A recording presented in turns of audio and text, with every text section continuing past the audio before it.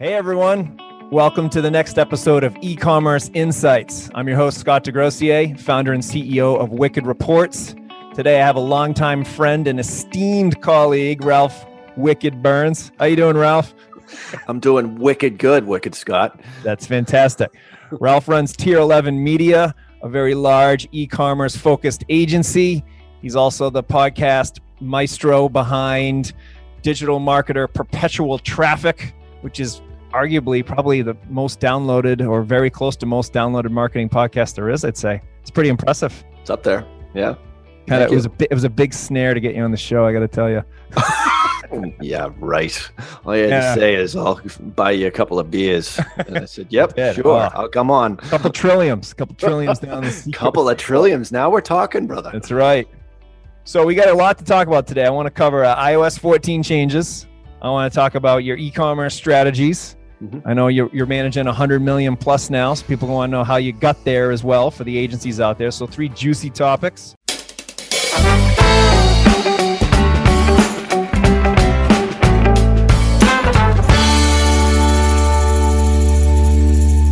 Let's talk about what everyone's mind right now, though, is on iOS 14. What are you doing to prepare? What do you think is going to be the impact? What are the unknowns we got to flush out here on the podcast? We're doing absolutely nothing. We're just going to let it all flow, and don't worry, be happy. Don't worry, be happy. There you go. We're on to the next topic. Awesome. Yeah, it's good. Don't do anything. Don't freak out, as Scott would say. Don't freak out. No, I mean, it's definitely something that we're sharecropping on Facebook's property. So it's like, this is what happens when you're an agency, especially a high volume agency like us. We've seen stuff like this happen before.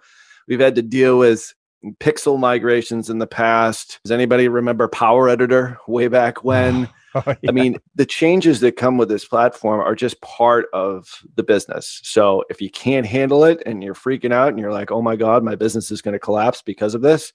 Well, welcome to Facebook advertising, everybody. I mean, if it was easy, everybody would do it. And for us as an agency, as a high volume agency, we have strategies in place right now. We have safeguards in place that will allow us to continue to advertise as a high performance direct response advertising agency. We do, a lot of e-commerce, like you said, but we also do a fair amount of digital products, info products. That's actually where we sort of got our start, and then transferred that knowledge and that strategy over to e-com. But this is nothing new. So, I mean, I think as Apple continues to do what they're going to do, Facebook is going to counter. I've been surprised a little bit by the lateness of the response for Facebook. Quite honestly, I think, some of the things that they're doing right now as of this recording, they should have been doing 9 months ago because they knew it was coming. I think they thought they could negotiate their way around this, and they just haven't been able to do it. You and I both know that this is all about not doing the greater good here and not doing the thing that, will elevate Apple's status. It certainly will help them from a PR perspective, protecting your data in air quotes. But at the end of the day, this is about money. And this is about a new revenue source for them. And, people that are in our industry, and you've thought this yourself, Scott, like this is sort of the steps that they're taking towards creating their own ad network. And why wouldn't they? And they're going to edge out Facebook because Facebook's model is really, really lucrative. So, with that being said, there's things that you can do as a business owner or an agency, if you're listening as an agency, to safeguard against it. But also, this is going to be a moving target. We're going to really have to see what the impact is, because it's fairly significant from our perspective. I mean, we've looked back at our last 90 days, 180 days, and we're about 62% on Apple, and that means that we're exposed to a certain degree. It really depends on how many people opt in or opt out of that ATT prompt, which is sort of the big deal.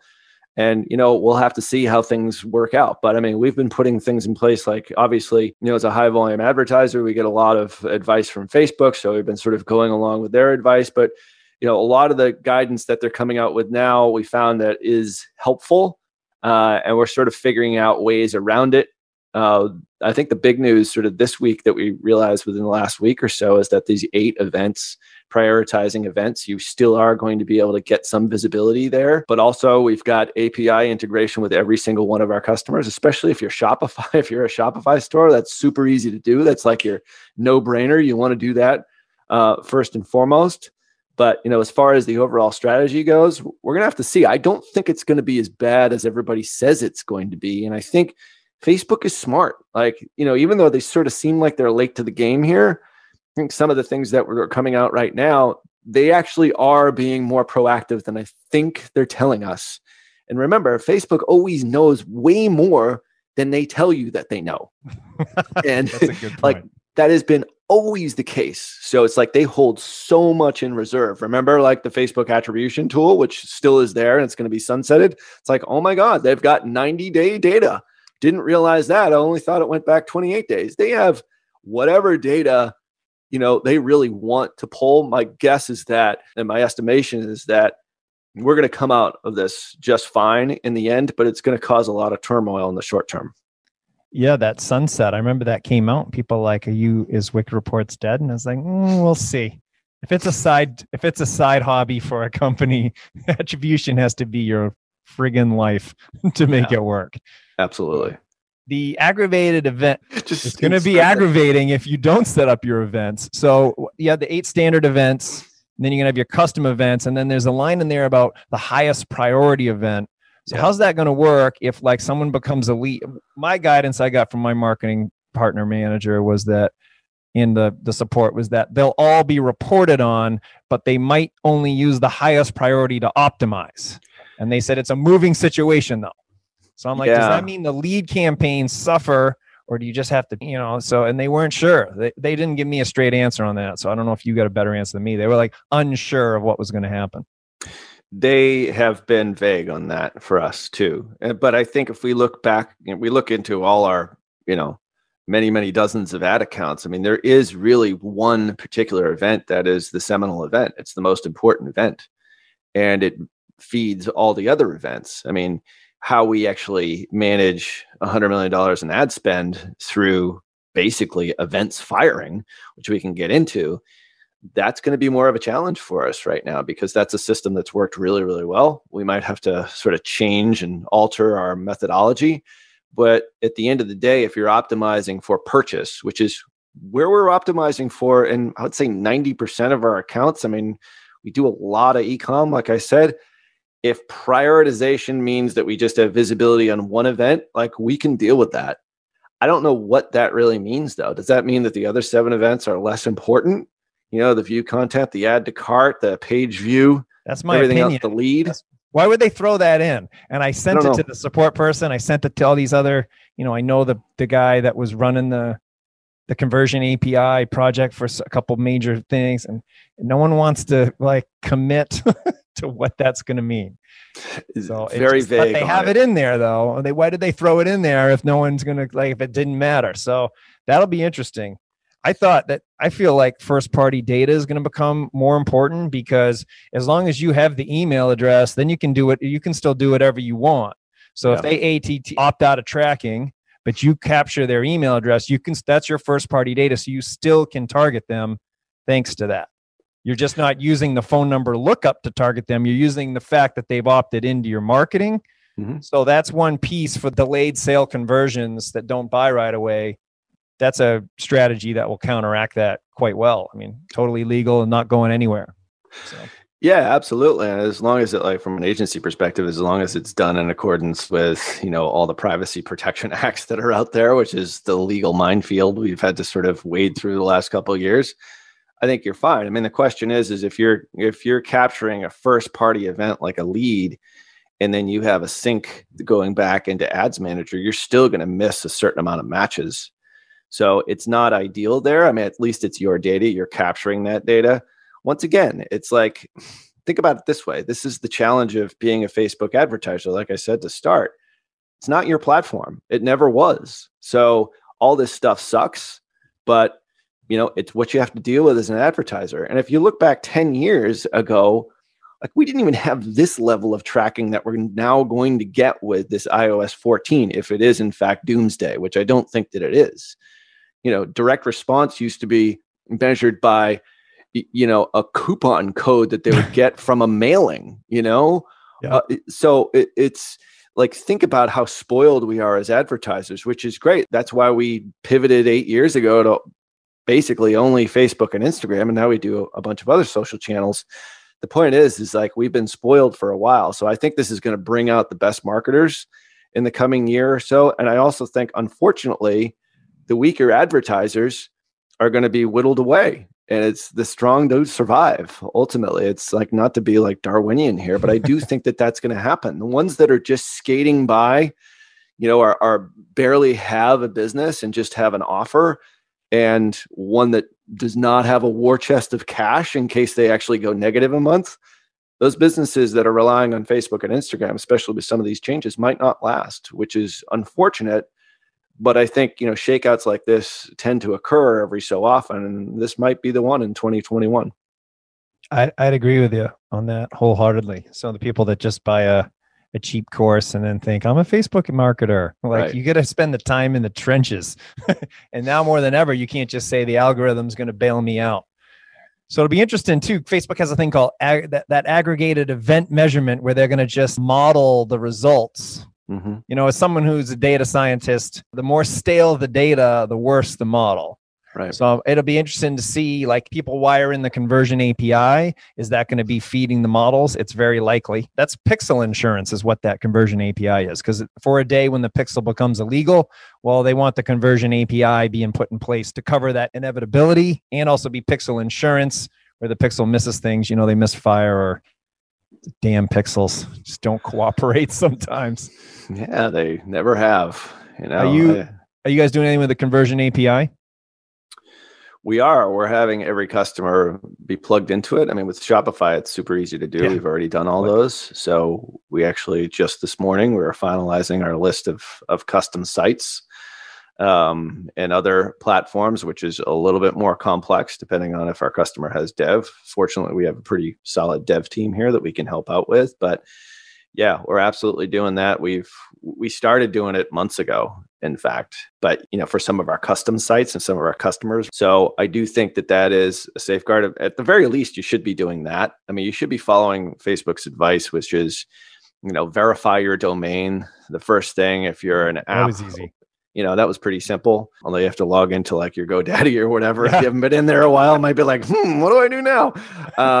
So, I mean, if you're an app user, you have to update to the latest version. We don't do a whole lot of app stuff. So, I mean, just at a base level, definitely do that. And then all this, if you can integrate with API, you should be doing that as well, just as a safeguard. My guess is that that's where the puck is going eventually. I think you got to be leveraging that and at least have it in there. You guys obviously tap into it at Wicked Reports, and you know how it is. And then also look at other ways in which to view your reporting. And, obviously the sponsor of this podcast is a very good solution there. So, yes, I mean, I would certainly, you can't have enough data. And like I said, like the attribution tool inside Facebook is going to be sunsetted, which is probably good news for you. And also, sad. You're not sad. Yeah. And Google Analytics, like the more you can actually view what's going on, the better. So it'll be an interesting ride in the next couple of months, but you got to roll with the punches and at least, start to put some of these safeguards in place. I wonder if that 7-day, so the attribution models are going from 28-day click to 7-day click. Yeah. From the time of the conversion event instead of the time of the click. So it's a double whammy. You're losing 3 weeks of credit and they're picking a different point to measure. So it's puzzling why they did both, but that's going to be a little stressful on the numbers as well. And, 7 days that's interesting. So you have 7 days to get the credit, which I don't think is, sometimes that's fair. Sometimes it isn't. Depends on what you sell, depends on the ad. But what my beef always was with their attribution was you don't get credit for the lifetime value. Like, because a lifetime value can be much more important of a strategy. If you have a product that's got recurring, like, you guys have a couple people that have recurring, like the Juice guy. I'm sure you have other ones, but that one I just remember. Yeah. Like if they're going to recur and you get the sale and then they recur for a year at $1,500, you're only going to get that 7-day capture of the revenue of that first sale where, 5 months out, if you have, 1,000 people recurring at $100, that's $100K. And you can say, hey, Juice Guy, I just made you $100K. And in Facebook, you're not going to be able to show any of that. So yeah, I mean, that 7 day is going to, take out 21 days of credit for us, which is going to be a challenge for sure. I mean, I think, from reporting, I mean, that's an important part to it. It's like, you also remember you're getting, you're populating back, for people who aren't familiar with that, with a 28-day click attribution.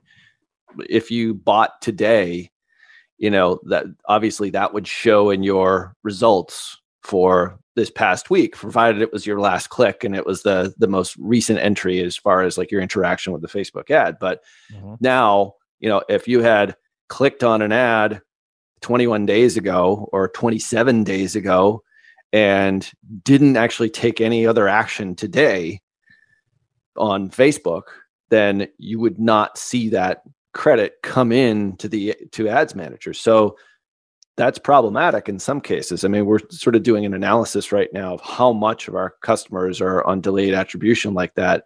Most of our customers look at a month, but we issue weekly reports to say, this is what you did in a specific week, but also a monthly report of like how you're doing overall. We tend to see purchases and leads and all that sort of stuff sort of backfill as time goes on, which is fine. But, I don't think it'll be a game breaker for us. I do think it's going to be problematic in certain customers who have very tight margins, but also we're going to have to supplement that with, third-party data. Yeah, I think higher priced might be tough. Higher priced is more consideration phase. For sure. You get the lead on Facebook and then you close them on email, for example. It's like 20 days out, then you're gonna get the shaft on that one. Yeah. Facebook won't be able to show. Facebook's gonna get reporting will get the shaft actually. So but Wicked Reports will show it. So Wicked Reports is going to show that. I'm going to turn this into an infomercial, by the way. I'm going to be on the with the bikini chicks. See, I don't mind just I'll be handed divorce papers at the same time, probably, if I do that. She won't last. She won't be like, what? Bikini girls? I read the transcript. What? What did you say about me? Nothing but wonderful things. You're my number one salesman, Melissa. Always. Yeah, sometimes we'll have she'll be on a demo call and then she'll be like, hey, Scott, come here. And we'll have to be like, we're not a mom and pop shop. There's actually like 30 people, kids gear in the back and the founders popping in on a demo. And they're like, what? Gather around the dining room table. Yeah. And I got my brother working, my father-in-law, and then 20 some people that aren't related to me. That's right. It's fun.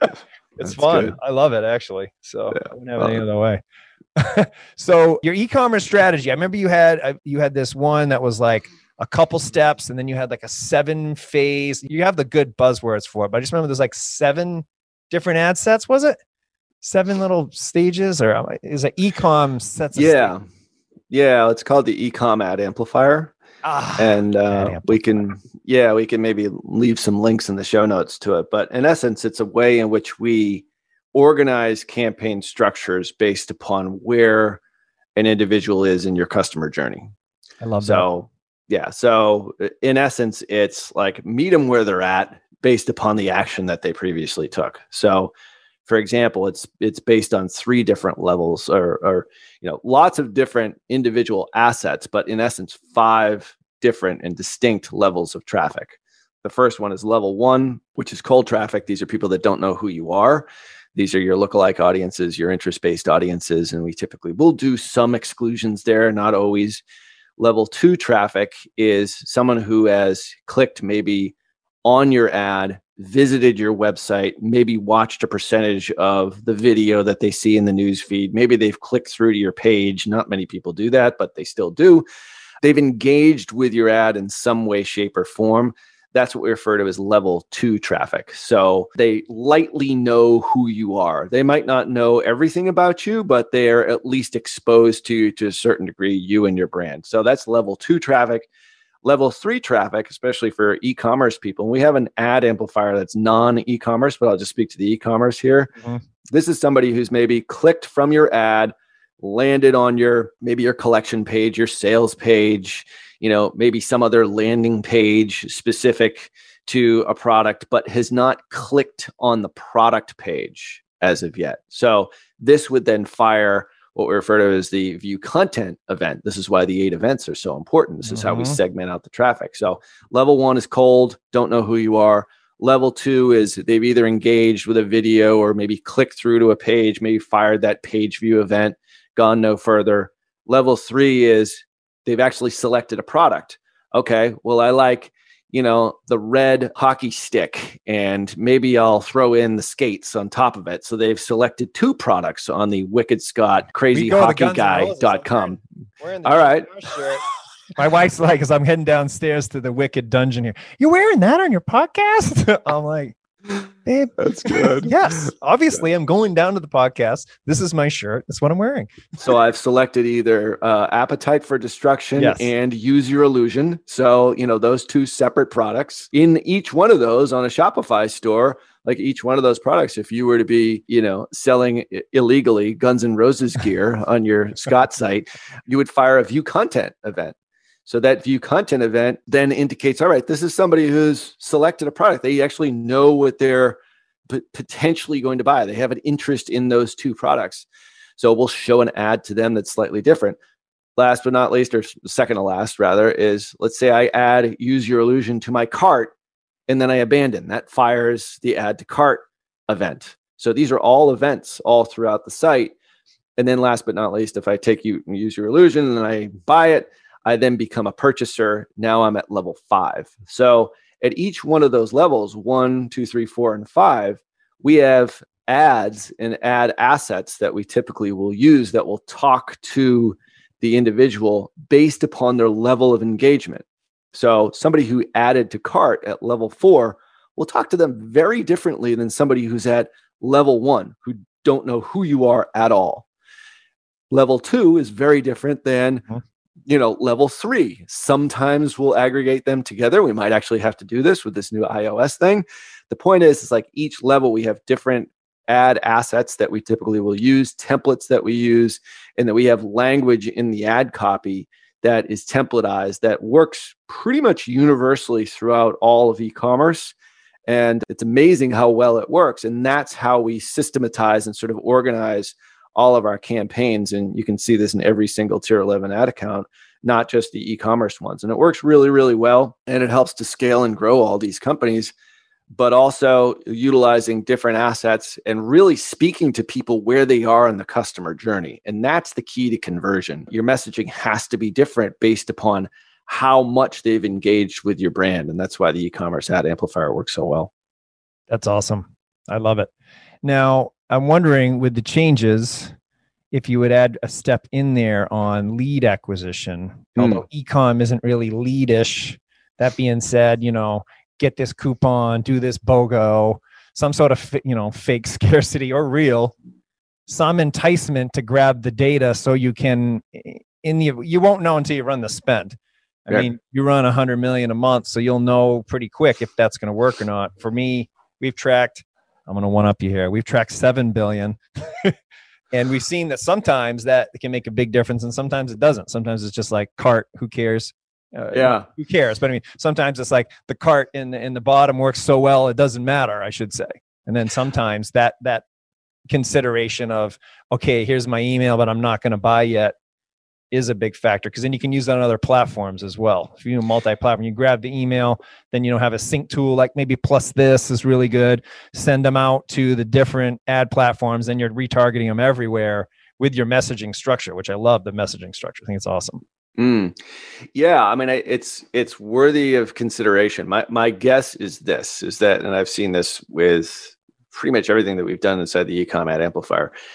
Like I'm separating out traffic based on levels 1 through 5. 1 is cold, 5 is they're a purchaser. But in some cases, you have products that are more of impulse buys. Let's say it's something like, we had a customer that sold, well, not necessarily. Sometimes makeup is, sometimes it isn't. It depends on the price point.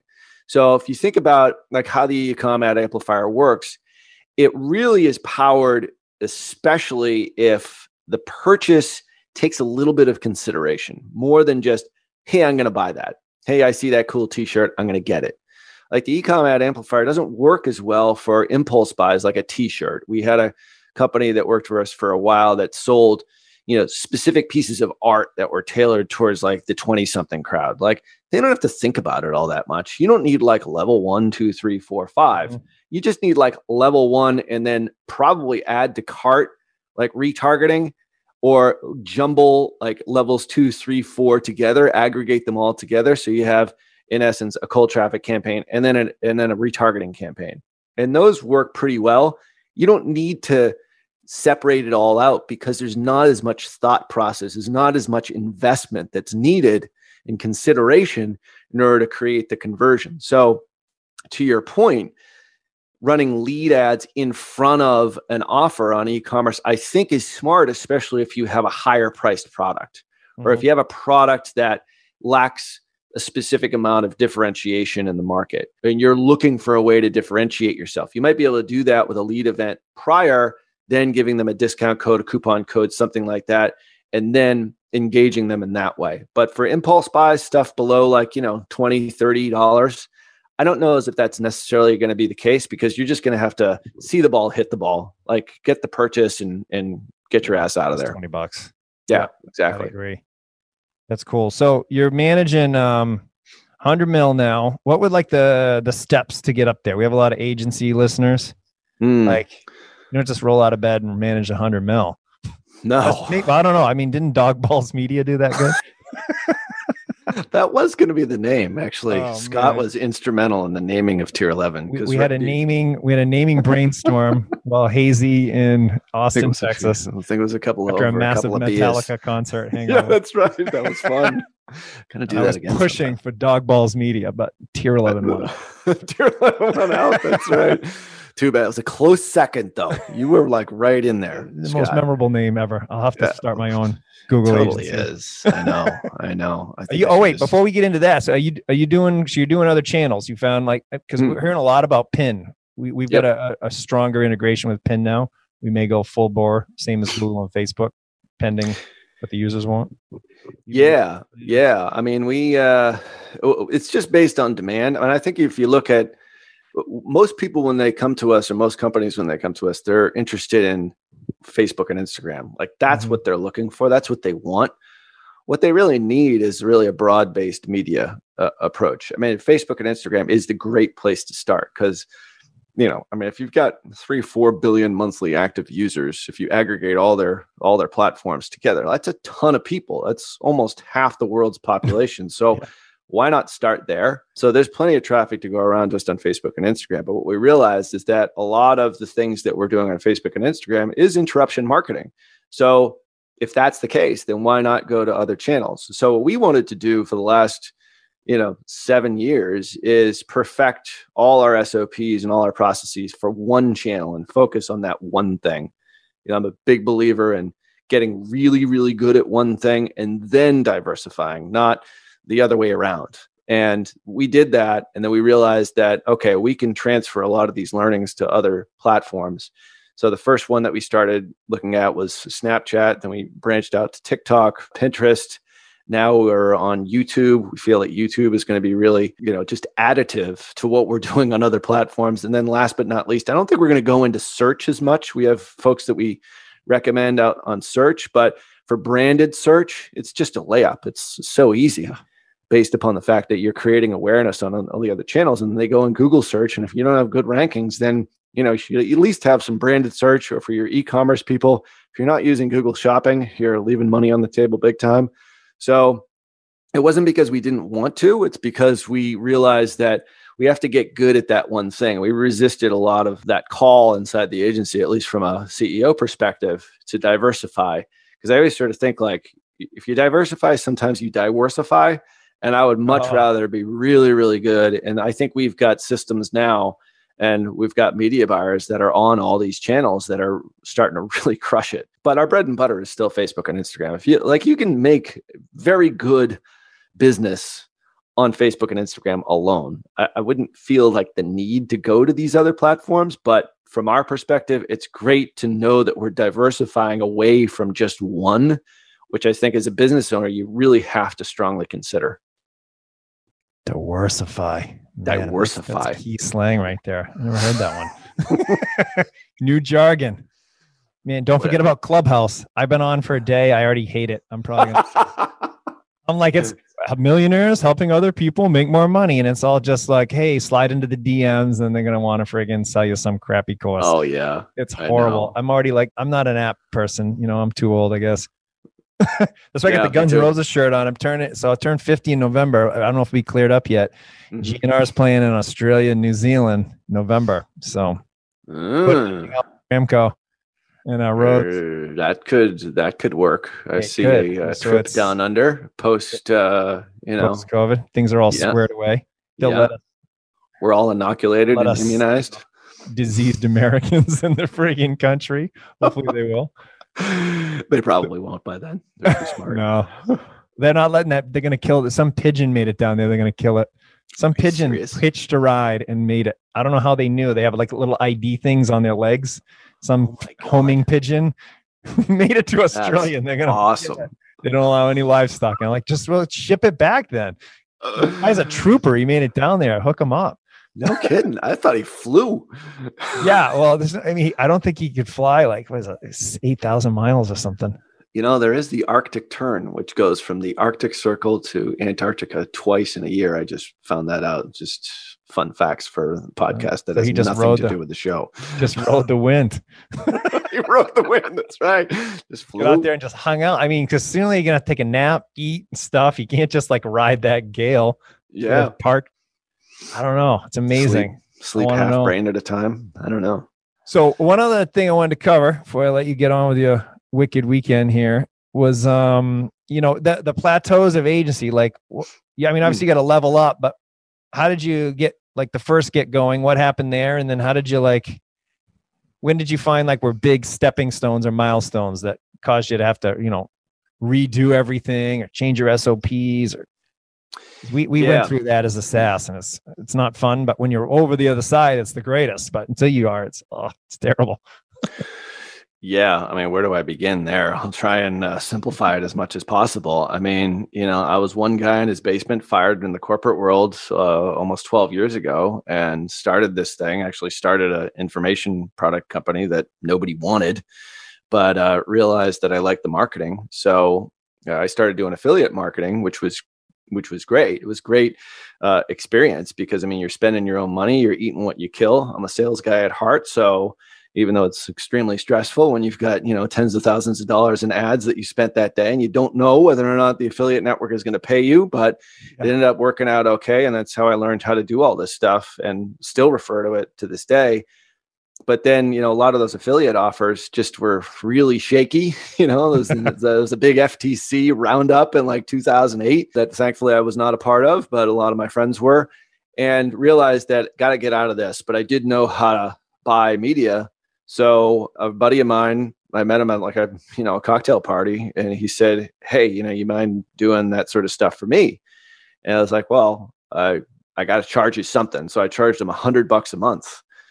And it was SEO, PPC, and Facebook was just about started at that point. So I had been doing some affiliate stuff with Facebook. It was just all right-hand rail and nothing in the news feed. And I started the agency in essence back then. That's 2010 and 2009, 2010. And, the first thing, my milestone as an agency was to cover the health insurance.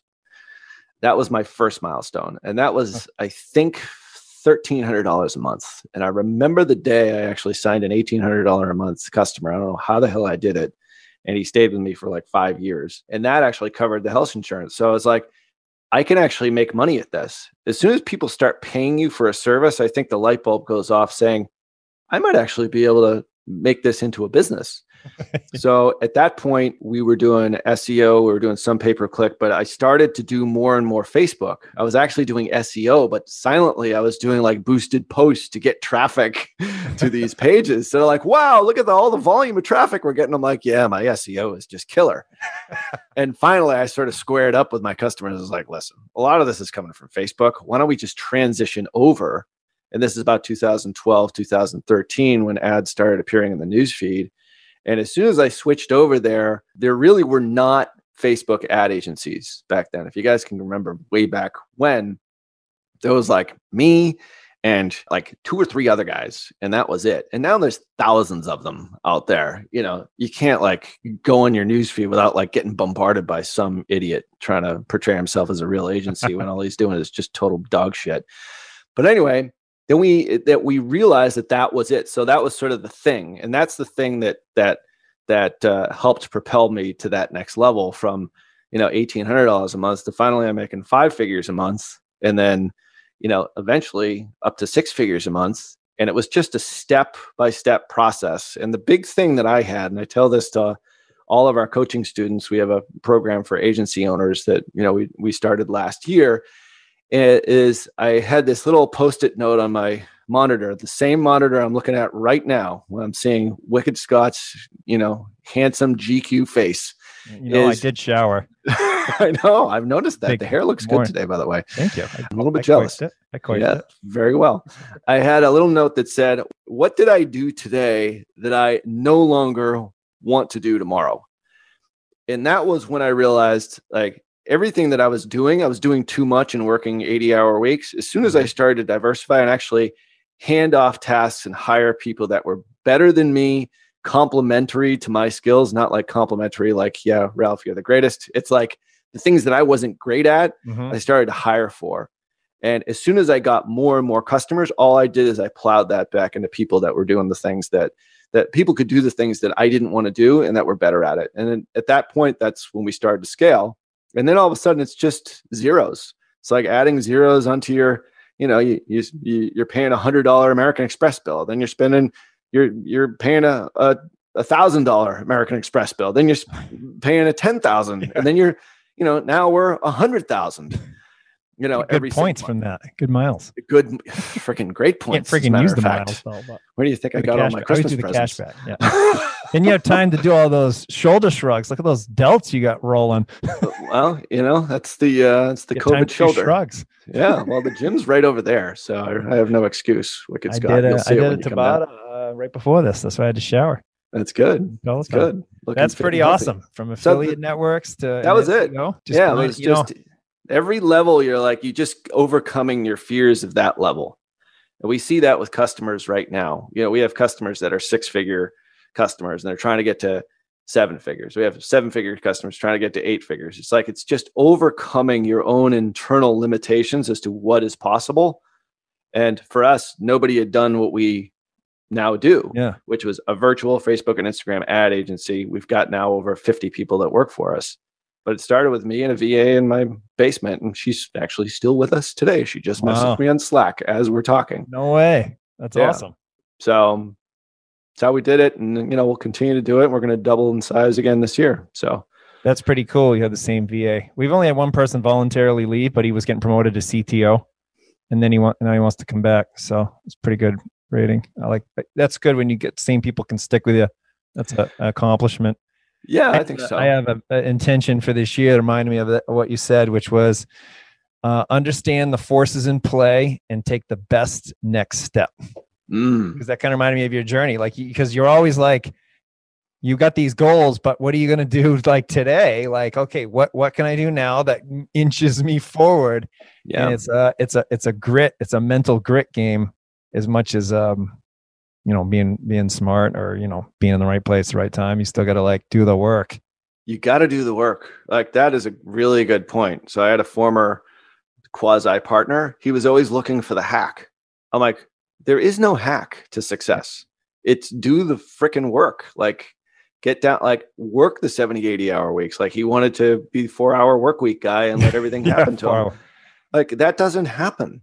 Like, no. I'm still not there. I'd like to be there, you know, but I don't know. Like, the drive. I have an occasional week that's like 30, and those are nice. That's because, you know what? I'm obsessed with what I do anyway. I like it. So, but I calculate I work 20,000 hours easily in attribution. Easily, because I got into it. I got into it saying when we met, it was like 2011. Yeah. And like, have I ever worked less than 60 hours minimum? Even then, I'm still thinking about it. Like, I'll be at my kids play hockey, and then when he's off the ice, I'll be like, geez, you know, if we put this tracking code here and did this event, and then we could track this shit. So true. So true. You're constantly thinking about it. But Like in that business, that's business and entrepreneurship. I mean, if you don't love it, then you shouldn't be doing it. And you're going to probably fail. I mean, maybe there's a couple edge cases of people that, I don't know. I think you got to be obsessed about it to win. There's too many people fighting for the same pie too. You know? I couldn't agree more. Hey, this was awesome, man. Thanks so much for coming on. You bet. It's been fun. It's been a good time. And then, this stuff clears up. I'll be down in the Cape rocking a few cold ones with you. Looking forward to it. We got the outside patio, just installed the outdoor TV. We're ready for you, man. All right. Okay. I'm earmarking the end of the month. All right. Take it easy. Ralph Burns, ladies and gentlemen.